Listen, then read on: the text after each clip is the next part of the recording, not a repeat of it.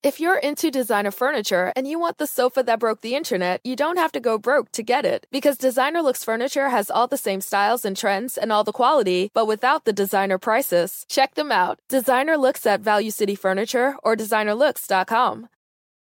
Innovation happens in the blink of an eye, and to understand the implications, you need a credible source that helps to make sense of it all.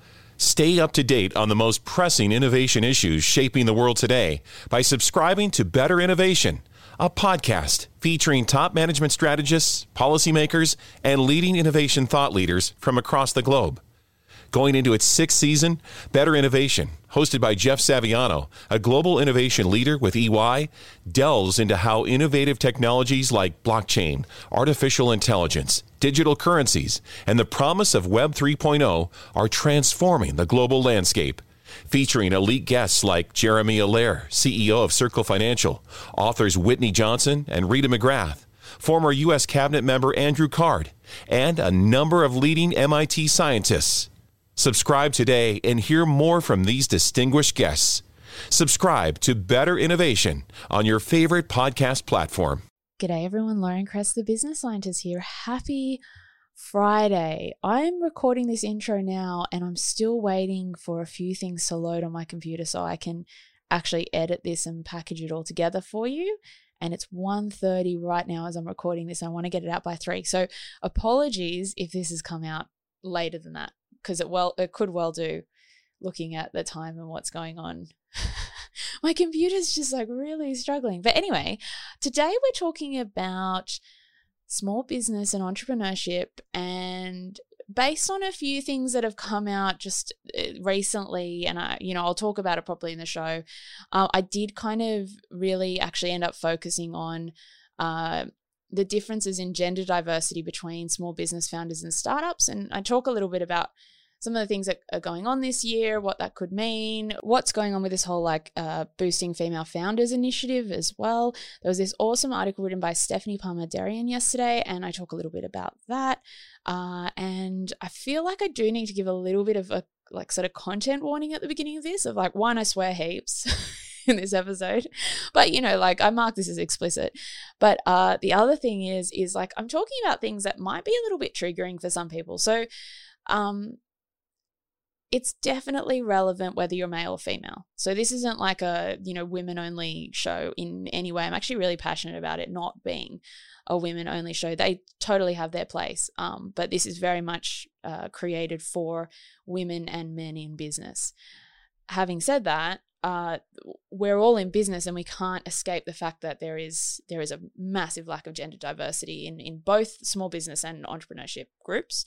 And I talk about sort of why that could be, and specifically also there's a big difference between the representation of women in small businesses versus entrepreneurship as well. So the content warning is if that stuff makes you a bit angry and upset, I'm going to go there in this episode. And I don't always do that. So I kind of feel like I need to say that.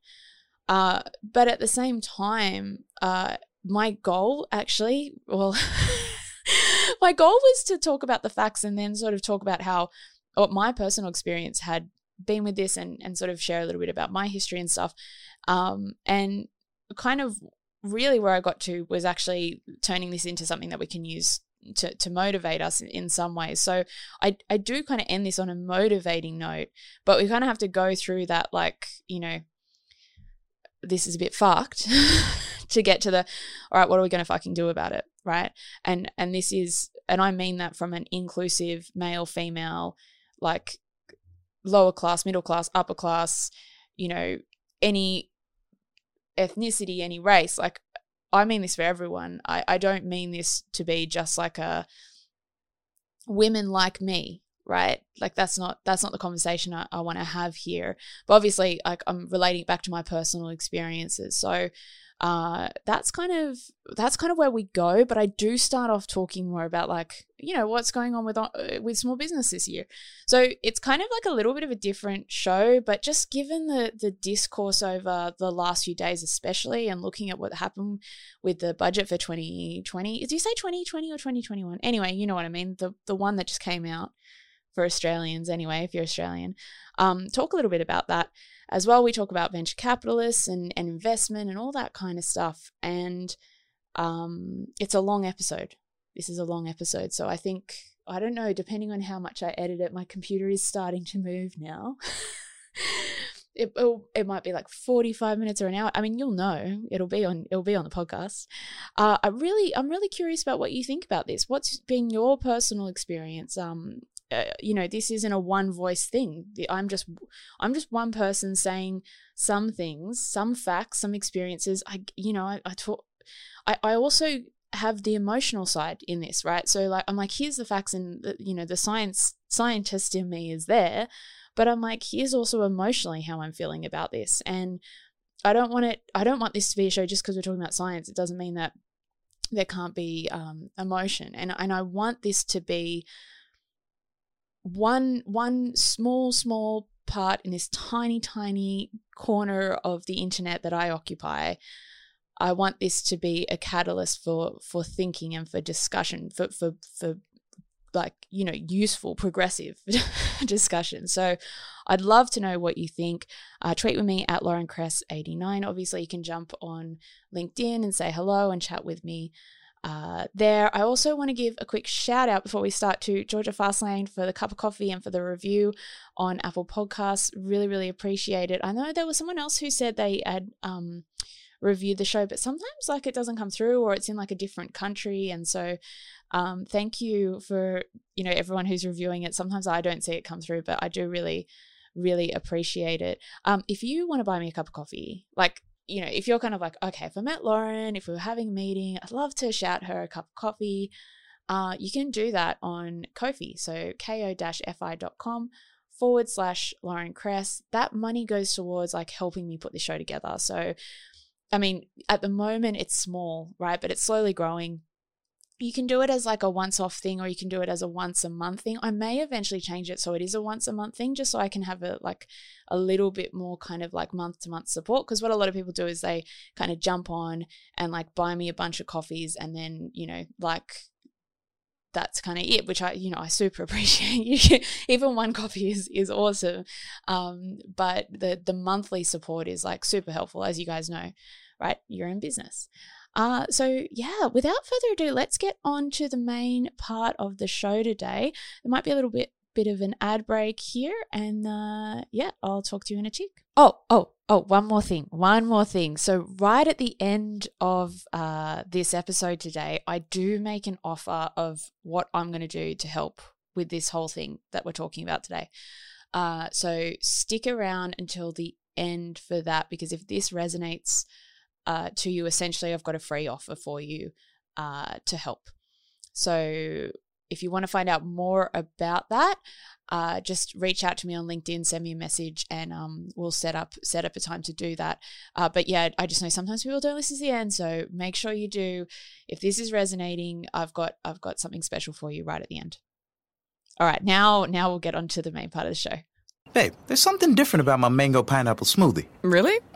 My caramel frappe tastes fine. Nah, something's definitely different. No difference? Other than I got them for half off because I ordered on the app. Well, that explains it. Explains what? How things seem to taste so much better when you're getting a sweet deal. Okay. Right now at Mickey D's, get 50% off any size McCafe beverage when you order through the McDonald's app. Ba-da-ba-ba-ba. Limited time only at participating McDonald's. Valid one time per day. Visit McDonald's app for details. Download and registration required. On Florida's Space Coast, we think you can have the best of both worlds. Kind of like right now. Driving, at your desk, maybe at the gym, but you're also grooving to some music. Visit us and you'll go to the beach and see a rocket launch.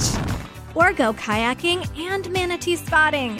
It's all waiting for you on the only beach that doubles as a launch pad. Plan your adventure today at visitspacecoast.com.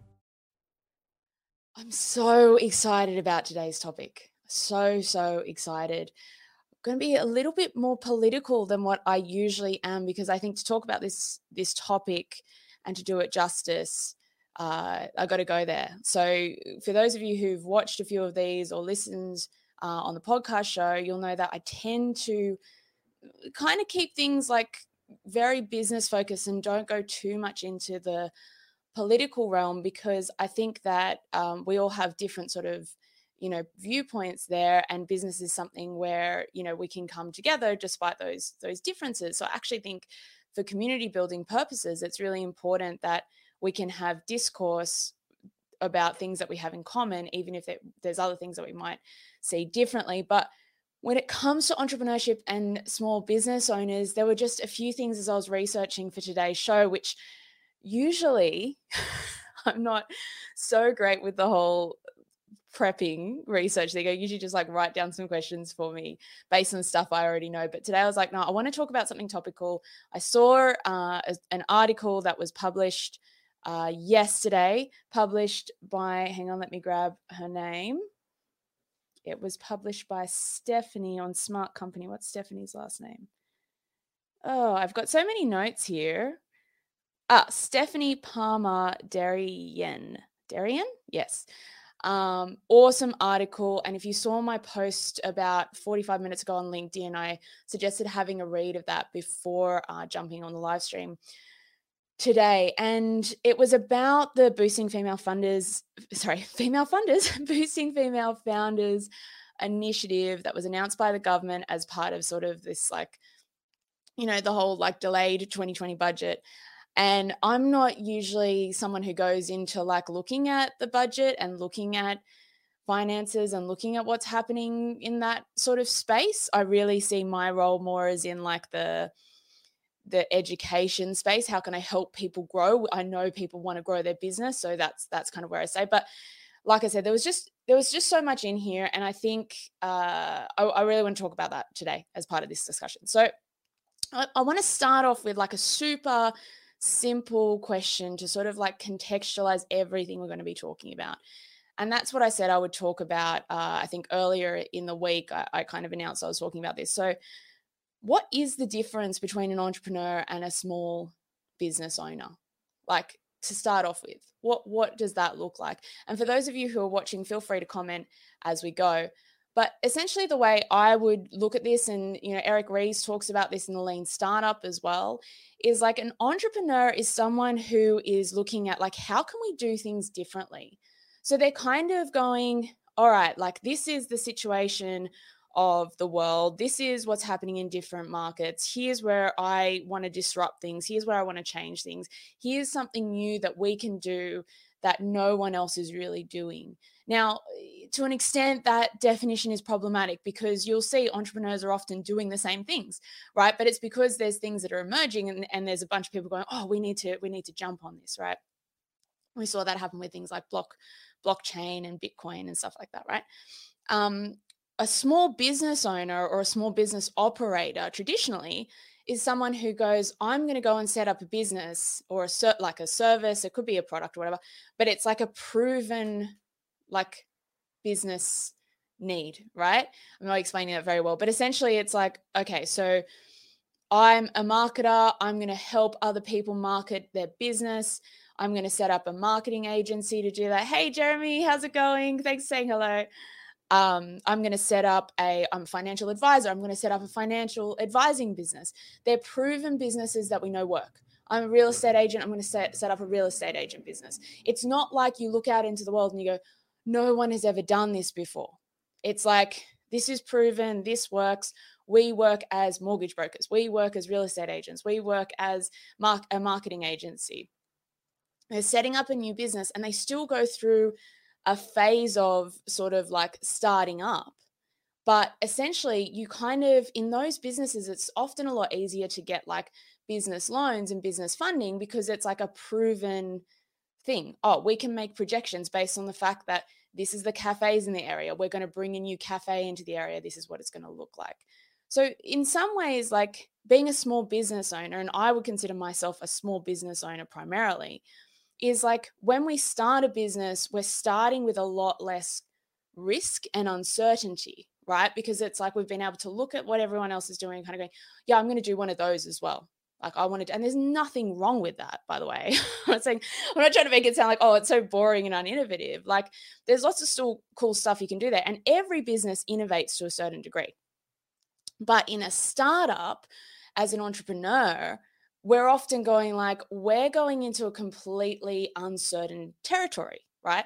And for me, where I kind of feel like I do the entrepreneur thing is in that I've had to create new products. And this kind of brings me into what I want to talk about today, which is that because of the disruption this year, because of what has gone on in 2020, a lot of small business owners have sort of been entrepreneurs in a way that I don't think has really happened here in Australia. Maybe it's happened more in America. And Jeremy, I'd be interested in your thoughts on this, because we didn't really have the global financial crisis didn't really hit Australia in the same way that it hit most other places around the world. And I always like to keep that in mind, because I know that there's a global audience that listens and watches this show. So in Australia, we've kind of had a pretty comfortable time, right? For a long period of time, we've had this sort of comfortable time, not saying that running a business isn't hard, but it's been relatively like, okay, I know if I go set up a consulting company, this is what I can expect to make. This is how I get clients. I've got a network of people, and it's kind of like a little bit, it feels a bit safer, I think anyway. Again, interested in your thoughts. It feels safer than being an entrepreneur who's like, I'm going to create this like new tech platform. And it's like, no one's ever seen anything like this before. That here's our most similar competitors, and we're going to go out there and do this. And Jeremy, you said, yes, many people became entrepreneurs this year. Yeah, totally, right? It's like, it's sort of like almost like a word that I mean, this is anecdotal, but sort of a word that I've also seen pop up more this year than in other years. Like there's sort of this like, I feel like there's been this coming together of people being like, yeah, I'm an entrepreneur. And so for me, like I used to identify, quote unquote, as a small business owner. And this year I've really gone like, no, actually I'm an entrepreneur, because like my business basically was like so affected by what happened this year that I was like, I have to completely change what I'm doing. And I think that's what heaps of us did. And in different countries, there were different ways that business owners were supported or weren't supported through that. But it's been really interesting to see that shift. And I think in some ways it's really, really exciting, because a lot of people who've played a safer game have, you know, kind of been forced in some ways to rethink things. I think one thing as well that we saw was like for the last, I would say 5 years particularly, but it was even talked about before that, there's been a lot more discussion around like playing in the blue ocean, having a blue ocean market. And essentially that's another way of saying like finding a niche, right? Like where are you a category, where are you selling to a category of one instead of competing with everyone else out there in like the red ocean? So again, using the example of a small business, like a marketing agency traditionally would be like, right, we help businesses with marketing. That's it. Any business that comes to us, we help them with marketing, right? And then, you know, over the last few years, there's been this popularization of this idea of being niche, but it's not what niche traditionally meant. So when you say niche to a lot of marketers will think like, oh, okay, so it's a small market. We're going for a small market that some people with a very specific product. So, you know, and there's a sliding scale there. So, you know, on one extreme, you might have like, we design, I used this example before, but like we design very specific, specialized, you know, like fishing hooks and fishing equipment for people who fish this way, you know, and that's all that we do. That's like one extreme. And then the other extreme, you have like, well, we're here for everyone. We sell like bread. Right? Anyone can eat bread pretty much, unless they're like gluten intolerant or something, right? So that's kind of thing. Now, when we bring that into the marketing world, what we saw happen was it's like it went from like, yeah, I can service any business to like, I'm going to help entrepreneurs in their first 3 years of business to grow. What are those specific issues that entrepreneurs have in their first 3 years? Or 4 years or 5 years? Why did we choose that? What's going on for that period of time?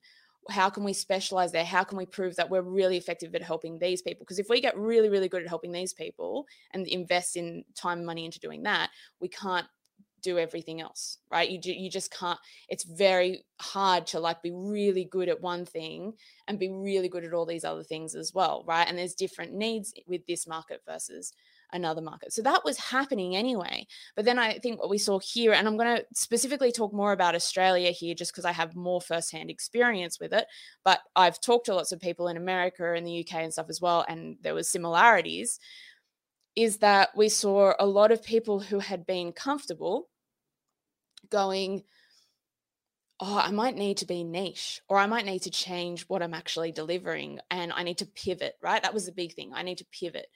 Jeremy, you said getting through the building and growing pains. Yeah, I'm going to help entrepreneurs get through the building and growing pains. It's a harder business to run, running a business that helps people going through that. And it looks very different. And it's interesting because I've spoken to a lot of people who are entrepreneurs or in their first few years of starting a business that is a small business. And I think in that sense, you kind of still are an entrepreneur in some ways because you've got to find your feet. You go through similar things, right? Who've said like, yeah, marketing agencies just wouldn't take me on because like I was too small. Like, and they were like, oh, we don't know how to help you. Like we could put a bunch of ads out there for you, but it's going to cost you $10,000. And a small business owner's like, or an entrepreneur is like, no way, I can't afford that. Right. So, okay. So we talked a little bit about the difference between entrepreneurs and small businesses. And for me, like the first thing I want to say is like, I think it's actually really exciting. I think it's really exciting that there has been this, like for us as small business owners going, I have to think like more like an entrepreneur. I have to get more into that mindset of growth and uncertainty and change and leading in that rather than like day to day, how do I operate my business? Right. And like another example of a business that's like really typically like small business, not startup, is like a cafe, right? Like a cafe, like there's bazillions of cafes. It's a proven business model. If you set up in the right place and you provide good coffee and good food, you're sweet. That's why businesses will lend money to people starting cafes. All right. Banks will lend money to businesses starting cafes. Did I say that? Yeah. So it's like, this is a proven thing that works as long as you get your location. I'm not saying it's like, certain, but there's less risk than someone who's like, I'm going to launch a new tech product that's never existed before. I need funding to actually even make the product that then we've got to test in market. Then we've got to market it, et cetera, right? Very, very different circumstances. But then this year, cafes have gone, okay, I can only do takeaway.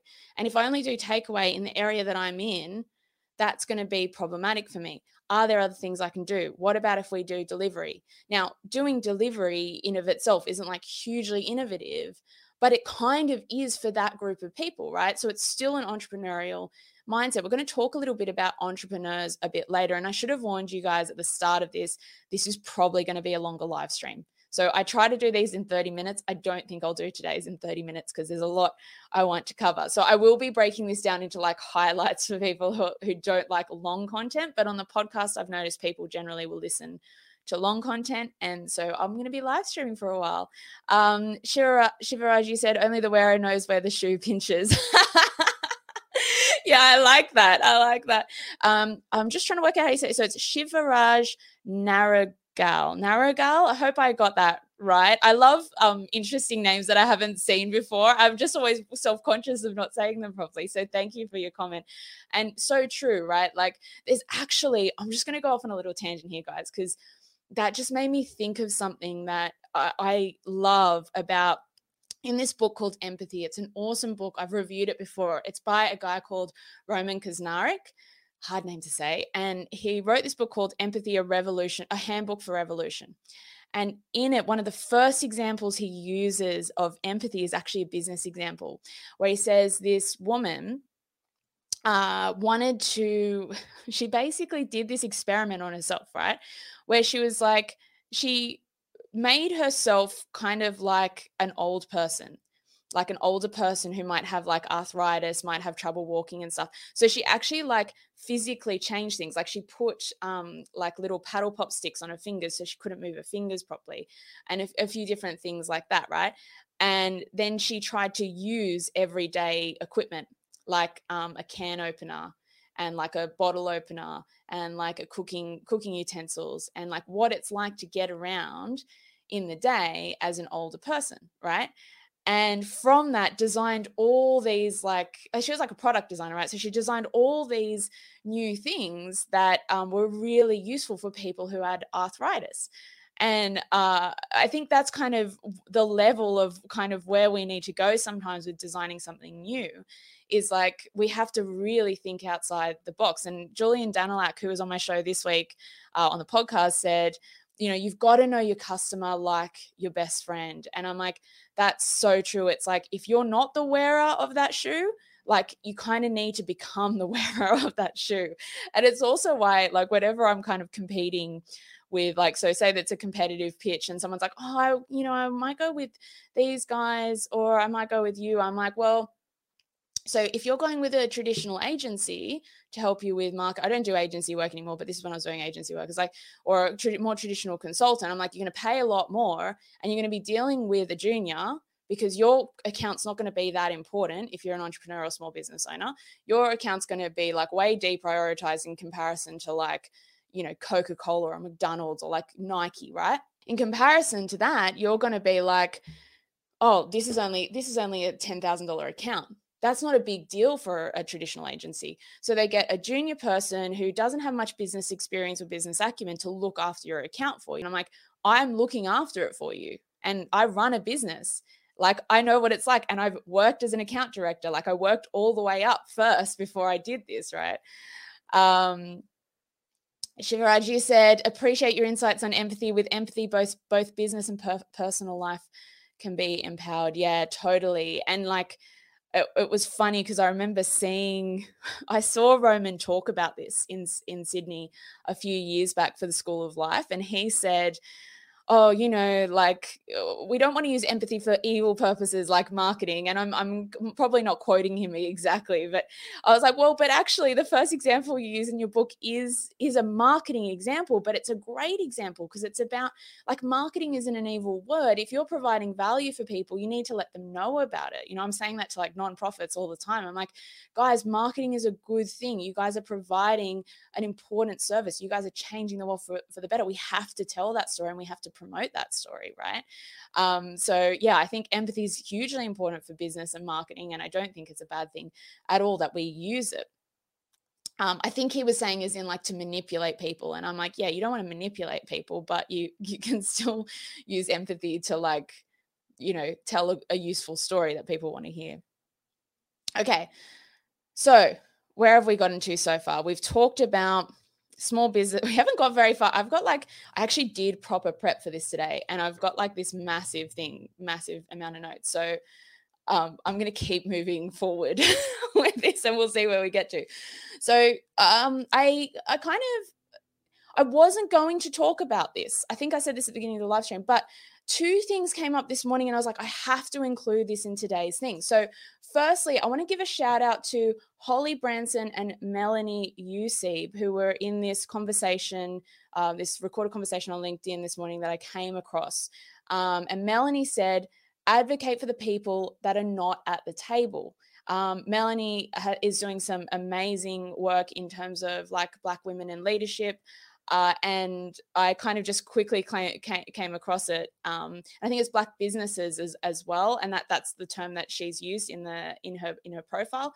And I just love that idea. And I thought about it, and I was like, this is really interesting because the other thing I had just read was about this Boosting Female Founders initiative. So the Boosting Female Founders initiative was something that was announced by the government as like a way to like help entrepreneurs and startups that were like either founded or co-founded by women. So it has to have like equal representation, at least 50-50 split between like women and men. A woman has to have like 50% share. A woman or women have to have 50% share of the startup, right? And it's like, you know, given this article that I mentioned before, it's by Stephanie Palmer-Darian, and in the article, it's in Smart Company. They're like, yeah, there's like some really slim pickings for female entrepreneurs, but this one seems to be a relatively good one in terms of the budget announcements. So I wanted to have a look at this because it actually does feed into the small business entrepreneur conversation, right? And I thought this was really interesting. So in terms of the demographics, and I'm talking about gender specifically. I'm not saying there aren't other issues. There's class issues, there's race issues, there's a whole heap of stuff. But I'm just going to talk about gender diversity today because like can't cover everything. And it's also the one that I'm most comfortable talking about. So small business has 35% 35% of small business operators and owners are women, and 65% of small business owners and operators are men. But then if we look at startups, in the startup land, it's 22% of startups are founded by women and 78% are founded by men. So that's a significant difference, right? The difference between small business and entrepreneurs. Like so I was like, oh, okay, that comes into this conversation about this difference between small business and entrepreneurship. So I want to kind of look at that.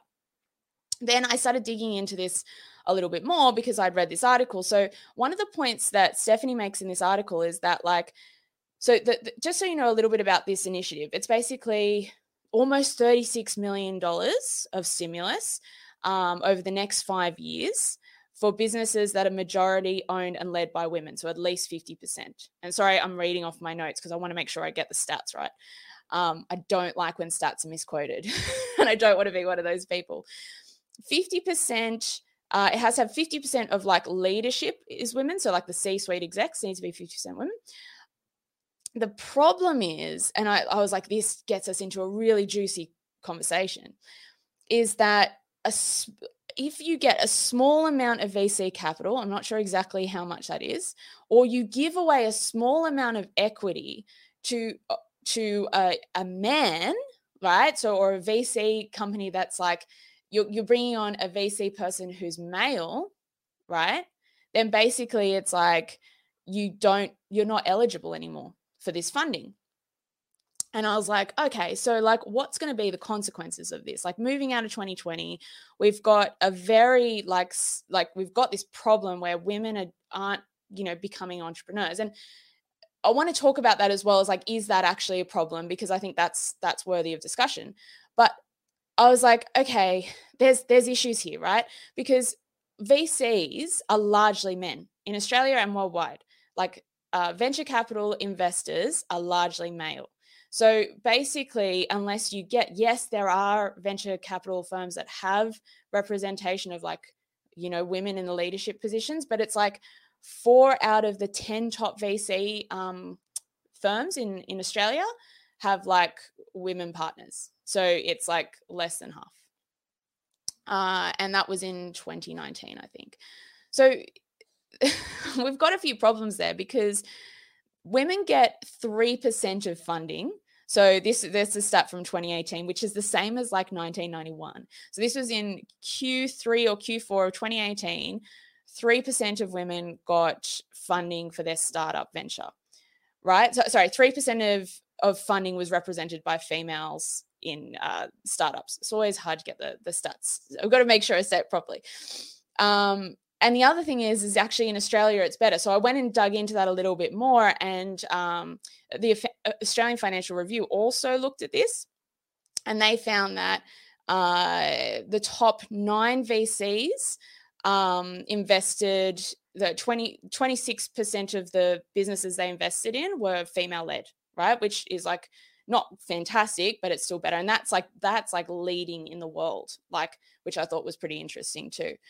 So it's like, okay, so women don't get a lot of capital. Also, women tend to have less capital when they start their businesses, because the other problem is a lot of the time when they're starting their businesses, they haven't been promoted to the levels where they're getting the same kind of money as a man who's like left their job and had that money. And by the way, just quick caveat in here, I'm not saying this is men's fault at all. I'm not saying this is anyone's fault. I'm just like quoting the stats. I want to talk about why this could be happening and what we can do about it later. But this is just the statistics, right? This is me being the scientist. So women have less capital when they start, but here's the other really interesting thing. So women-led startups generate twice as much return on investment as for investors as companies led by men. So it's like when they're actually invested in, they're generating twice as much return on investment. So that's huge, right? That's massive. That's a big reason to like invest in female-led businesses. Now, there's selection biases there because it's like only maybe the top female-led businesses are even the ones that are getting any funding, which would be my guess. So we've got some confounding variables here as to why that's happening. Doesn't necessarily mean that women are better at running businesses, right? That's not what the statistic means. All it's saying is that currently, when a female-led business is invested in, it's producing a much bigger return on investment for investors. There could be lots of causes. Okay, so I was like, what's going on here with this small business startup thing, right? And I was like, my head jumped to, women have been shown in some surveys and reports to be like more risk averse, right? But then there's also studies that are like, that's a problematic thing to say because there are women who take risks.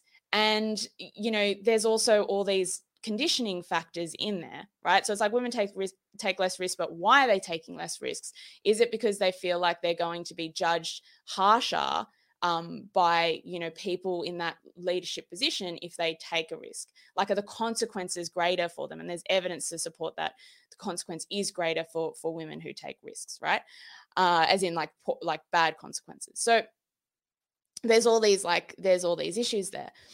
So I'm like, is it the risk thing? Is it the lifestyle thing? Is it like, and it kind of made me also think about what I said last week.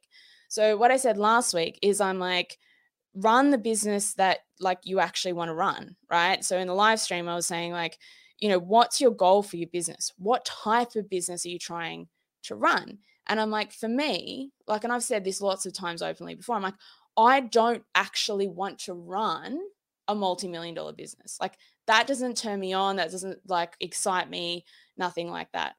I know there's men who are like that and there's women that are like that. And it's just like, some people are like, my goal is not to grow this multi-million-dollar business.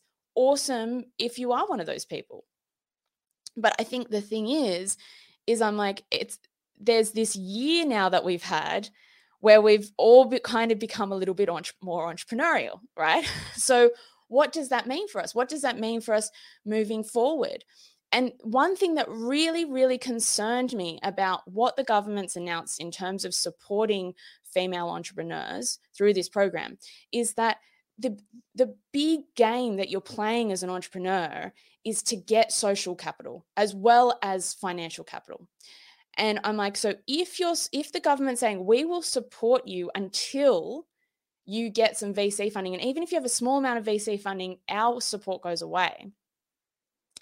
To me, I'm like, well, what does that do? What are the consequences of that? One of the consequences of doing that is people go, well, I'm not going to even bother applying for the VC capital because if I do that, VC capital, I'm going to apply for funding from a VC because if I do that, then it just like it's defeating the purpose. I've got the money from the government, awesome. But it's like, yeah, but the other thing is like already you're a minority. You're a female founder who's like going, yeah, I want to do something new and different and scary and exciting. And I'm like, that is fucking awesome. That is so awesome that you're doing that because not many women are being encouraged to do that. Not many women being supported to do that. So it's like, awesome.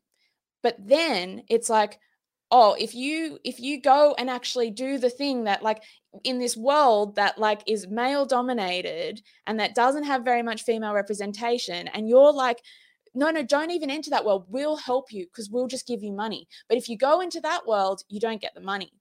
And I'm like, that creates a problem. Like that creates a long-term problem because it's like, what happens when that bit of funding from the government runs out? Right? So it's like now you're playing a much shorter game because you don't have those contacts that you actually might need in like your second round of funding, right? Then it's like you're starting further and further back. So I'm like, what is this going to do for female entrepreneurs? It's probably actually going to have a bad impact because it's like we've already got like 3%. That's ridiculous. That means like 97% of funding is going to like male-led businesses. 97%. That's in 2020. That's ridiculous. what's the government doing to change that? No, it's actually making it worse. Now it's like we're going to deter people from building these relationships. It also makes me want to talk a little bit about barriers, because what are the barriers for women entering the entrepreneur space and small business as well? Small business still underrepresented, just not as much as in the entrepreneurial space. So I went and checked out this article. Well, it's actually not an article. It's like a report by Laura Youngson. I think she's at the Wade Institute, or the Wade Institute hired her to write it. I'm not sure which one. And it's a really, really great article. I'll link it in here after this. But basically, they list a whole bunch of different reasons for why this is happening. And I think it's really, really important that we remember that only one of the many reasons is gender bias, because gender bias is the one that's always talked about, and it gets a lot of people's backs up. Because I know heaps of like awesome men and women who have supported me in my journey, right? And a lot of people would say that. I'm like, actually, generally more men, just because there's more men in those positions who can mentor. Like, so many people have gone out of their way to support me. And it's not like because you're a woman, because you're a man. It's like because you're a person doing this awesome stuff. But I am extremely privileged. I'm in an extremely privileged situation. I was brought up in the eastern suburbs of Sydney, which is like a massively, like, as most people in Australia know, like that is an area where there's lots of wealth and affluence, right? My parents were both running businesses. My mum could help me when I started my business, right? My mum has a business herself. I'm married to a doctor who has like a really secure job. Like, there's all these things that have meant for me, I'm in like a super, super privileged position. Now, why am I saying that? Oh, I'm saying that because I'm talking about gender bias. So I'm like, men and women have both helped me in my journey, but also I have lots of social capital.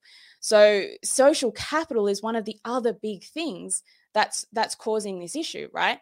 And again, this goes back to this thing of what the government's done that's so counterintuitive, is it's like, hang on, we want young female entrepreneurs and older female entrepreneurs and small business owners in general to be establishing those networks. And now you're going, here's another reason to not do that. Not only might you just not have those networks, and not only might you feel a bit uncomfortable going to these networking events that are very like, that you're like, no one here looks like me. Now it's like, oh no, we'll actually take the funding away from you as well. So it's just like, it's crazy. So gender bias is a thing, but it's unconscious most of the time. Like, most people are not sitting there. Yes, there are some, but there's a lot of people who aren't sitting there. And this is what the research shows, going like, people aren't going, oh, you're a woman, I'm not going to hire you, right? Some people experience that once they've had kids. Well, a lot of people have told me they've experienced that. That's a different thing. So I'm not talking about parents. I'm just talking about women and men. I'm not talking about mothers. Mothers and women are two separate groups. Women is everyone. Mothers are parents. And then you've got dads, and dads face their own issues like getting paternity leave and all of that. And I could go on a rant, and I'm not going to go on a rant about that. But the gender bias is one thing, and it tends to be unconscious. And there's an awesome video that was done on by the Royal Science Society. What's it called? It's the British one. Anyway, I'll find it. It talks about why gender bias happens. And a lot of it's just like, it's because these are the people around you. You know, these are the people around you who look kind of similar to you. And it goes back to that point that Melanie Yousef made, which is like, advocate for the people not at the table, right? And I've met heaps of men that are doing that, and like, awesome. There's so many shout outs I could give. I'm like, it will take too long, but you know who you are, and thank you for supporting me. And I think it's really important that we get away from just talking about unconscious gender bias. Other issues is like lack of visibility, which is a big one that I'm an advocate for, going, fucking put yourself out there. Like, get on the camera and put yourself out there. And I don't mean that to sound aggressive, but like, if you don't do that, get help to do that. Like, I will help you do that. Like, but you need to actually put yourself out there. You need to build that confidence. And the thing that's so sad is that a lot of us were brought up to not be confident, because it's like we were told that's not ladylike to put yourself out there or promote yourself, right? That's a huge one. Less capital networks, I mentioned. Underrepresentation in high growth industries. So this and this stuff doesn't start now when we're like 30 and 40. I know most of my listeners are like over 25, right? I don't know, there's a few who are quite young, so sorry for the swearing to the people who are really young. But it's like, you've got, as we're going through like school, there's all this stuff that happens as we're growing up, and what our parents tell us is okay and not okay. That has a big impact on our behavior. I have much harder time getting women to come on live streams with me than men, right? And I go out of my way because I want that representation, because I look at so many podcasts out there and they're just like all men talking about business. And there's also the other thing that's happening, which is all women talking about business. And I'm like, guys, like, let's fucking grow up. We're not 5. We can talk to each other. So we've got these issues. Like in schools, what are we being encouraged to do? Like, I was always encouraged to be a scientist. I didn't know that like there weren't that many women who were scientists. I didn't know that. I was homeschooled when I was a kid, and I got to high school, and I was lucky enough to go to a high school that was like, of course you should study science. Like, why would you not? And maths. Like, that was just normal for me. Like, I'm super privileged, but that's not what's happening in a lot of cases. So women aren't going and studying software engineering or science degrees or engineering degrees. They're like, this is happening young. And so then the pipeline down the track means that in these high growth industries, like in the tech startup world, that's not happening, right? And then it's kind of like, well, if you are one of those people, often people who are in those situations, I've interviewed some awesome women who are doing some really cool stuff in the tech startup space. They're like, they get harassed. Like, they get harassed for like starting a tech company. I know women who've been harassed for being on a board. Like, that's mental. That is crazy in 2020 that that's happening. And it's the last thing that we need. Absolutely last thing that we need. So we've talked about what's happened in 2020. We've talked about the demographics of small business owners versus entrepreneurs. We've talked about what the difference is between small business and entrepreneurs. I want to move on now to talking about entrepreneurs, and I want to talk about, I don't really want to say side hustlers because I hate the word hustle, but I want to talk about people who are doing a side business, or they're doing something on the side, right? Because I think that that comes into it. And then I want to talk finally about what we can all learn about from each other. So if you've been watching this live stream for a while, I've still got a little bit to go. I reckon we'll go for an hour, like in total, for anyone watching. But I think that it's really, really important that in business, we kind of support each other and don't focus on this competitive thing. I've mentioned this on the show before. Just quickly, I wanted, with that visibility thing as well, like in the podcasting space, so it's like women represent like 1/3. So 2/3 of podcasters are men and 1/3 are women. And it might look like there's lots of female podcasters, because I think what Apple does is it kind of like maybe puts more female entrepreneurs on the entrepreneurship side of things. It's one of the questions in their application process is like, what are you doing about diversity, right? But the thing that I notice is as soon as I listen to like a lot of those like big name entrepreneurship podcasts that are run by men, you don't hear a lot of female voices on them, and they're the ones that get a lot of playtime. So this is happening like everywhere, right? And this is a systemic thing. So entrepreneurs and side hustlers. So entrepreneurs, and again, going back to Eric Ries and what he talks about in the Lean Startup, entrepreneurs are like people who are in a corporate business, or maybe it could be like a small and medium-sized enterprise, but they're kind of the people who are still looking at innovation. So they're still going, what's the next thing we can do? What's the new product we can develop? And what they're doing is so much more closely tied with entrepreneurs in a lot of ways to like what small business owners have traditionally done. And now it's like all three of us are kind of coming together and going, actually, we're all kind of in the same boat a little bit, right? Then people in side projects, what I think is really interesting about side projects, side businesses, running a podcast show, doing all that kind of stuff, maybe if it's even a hobby, right, is that it's kind of, there's a little bit of that, oh, I'm not a real entrepreneur, or I'm not a real business person because I still have a job, you know, or I'm not going to charge for this because like this is a side thing or it's something I love to do. And this is something I noticed for myself. And I do think this is something that women tend to do more, because the people who've challenged me on it most are also men in my life, have been like, Lauren, like, you need to think about like how you charge people. Like, get that you want to do all this stuff for free. Awesome. Get that like making millions of dollars isn't your objective, but like you still are valuable and you're still worth something, and you still need to actually charge for that and value yourself. And I'm like, yeah, why do I jump into this, oh no, I don't want to charge thing? And it's kind of like saying the same thing to me that I said to you guys before. It's like, if you're not on camera, if you're not putting yourself out there, if you've wanted to have a podcast and you haven't done it because you've been told, no, you need to shut up because you're female. I'm like, I've been told, no, you're not valuable. You can't charge for this. Just give it for free. Right? Like, which is weird, but I'm like, that's the message I've gotten growing up. I don't know exactly where it's come from. I don't know why I have that, but it's like, no, I should just do this for free because I love to do it.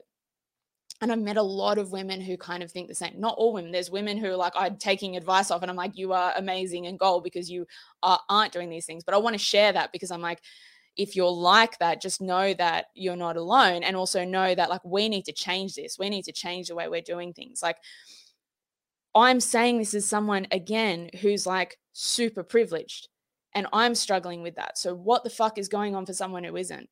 And I like that always comes up for me. Like, I think, geez, like, I've had all these opportunities and I've been so lucky with social capital, and I still struggle. I still struggle with all this bullshit that society has put on me, saying this is who you're meant to be and this is what you're meant to say, and you're not meant to say this stuff. It's not okay that you say this stuff. I'm like, I'm struggling with that. I've done therapy. I've had money to support me. I've had all these things. What's going on for someone who doesn't have any of that? Like, what's going on in their head? Like, that's shit. So if you're an entrepreneur and if you're a side hustler and if you're being quiet, what I would encourage you to do is to not be quiet. What I would encourage you to do is say something, because like, we can't keep putting ourselves in this position. It's like we've already got other things and systems against us. I remember what I was going to say. About this barrier thing. The thing I was going to say was that this is a fucking obvious thing that happens in our society in Australia, and nobody says it. I have hardly seen anyone talk about this, about why women don't have the social capital that men have. And it's fucking boys' private schools. That's why we don't have the social capital. If you look at the really, really wealthy schools in like Sydney and Melbourne, et cetera, they are boys' private schools. They cost so much money to go to. And if you talk to parents that send their kids there, they go, I'm sending them there, not for the education, but for the network. And if you talk to people who've been to those schools, you just literally just go to like any successful person, any successful male in Sydney, and like most likely they've gone to one of these schools. Like, it's such an obvious reason for this disparity, because this happens to men as well. There's lots of men who are going, I've never benefited in the way that people are saying I've benefited. And it's like, yeah, no, because there's lots and lots of men who are going through the same thing that women are. It's just that right at the top, at that extreme wealth end, you're talking about old money that goes like through, this is not like conspiracy. This is like super obvious stuff, right?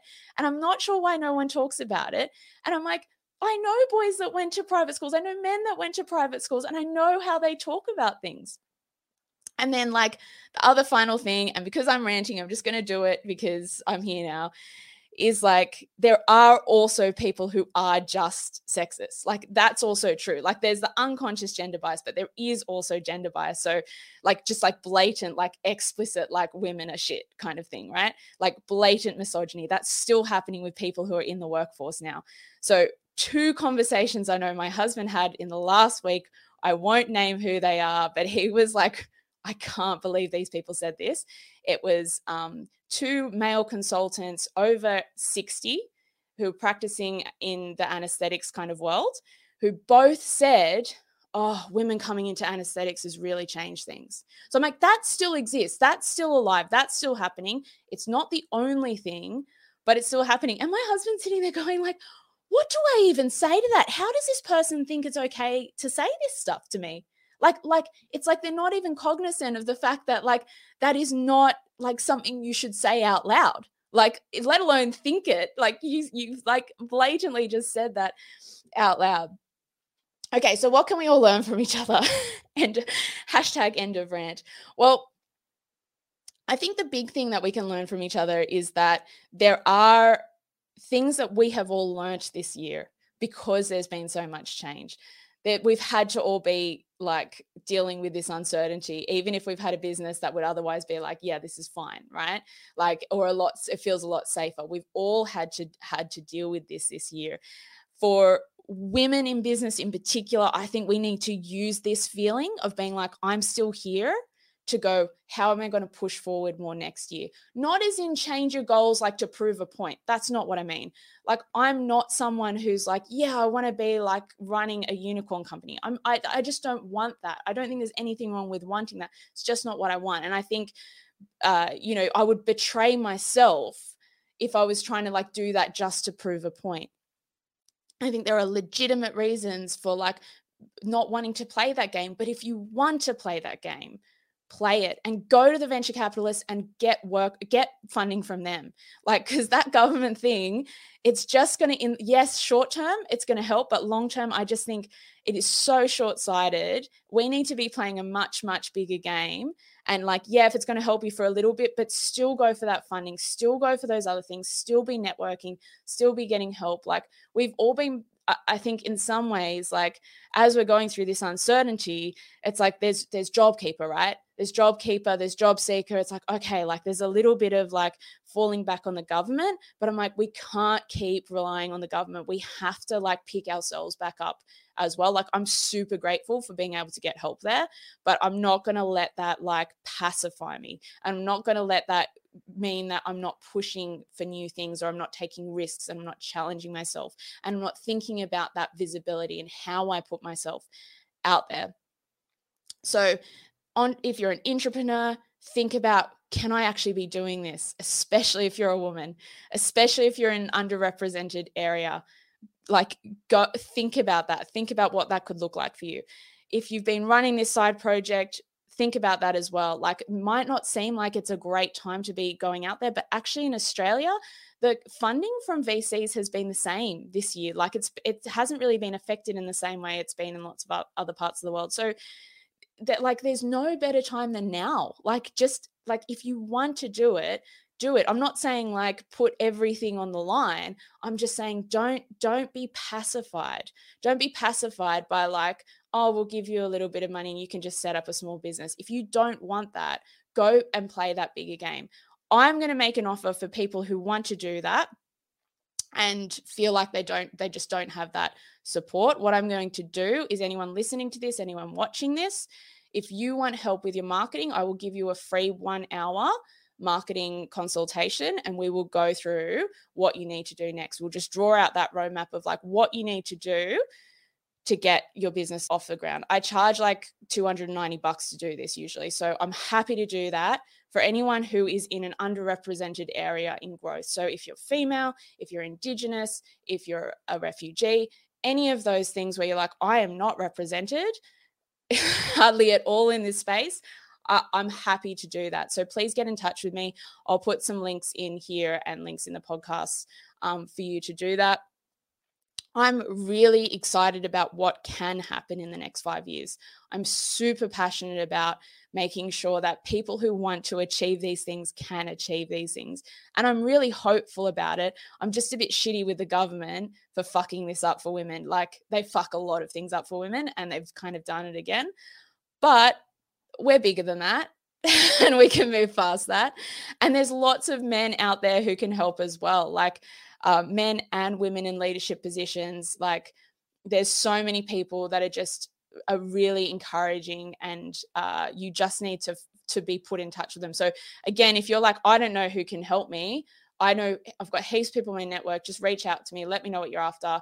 And if I can't help you, there's usually someone out there who can. There's some amazing people doing amazing things. that's it from me for today. I went a bit under the hour in the end.